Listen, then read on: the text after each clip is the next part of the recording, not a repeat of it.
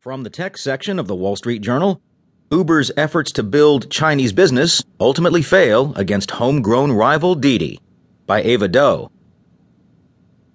Uber Technologies Company entered China with billions of dollars to spend and ambitions to dominate the world's biggest market for ride-hailing. It wasn't enough. After almost 3 years, Uber agreed to sell its China business to rival Didi Chuxing Technology Company, the Chinese company announced Monday.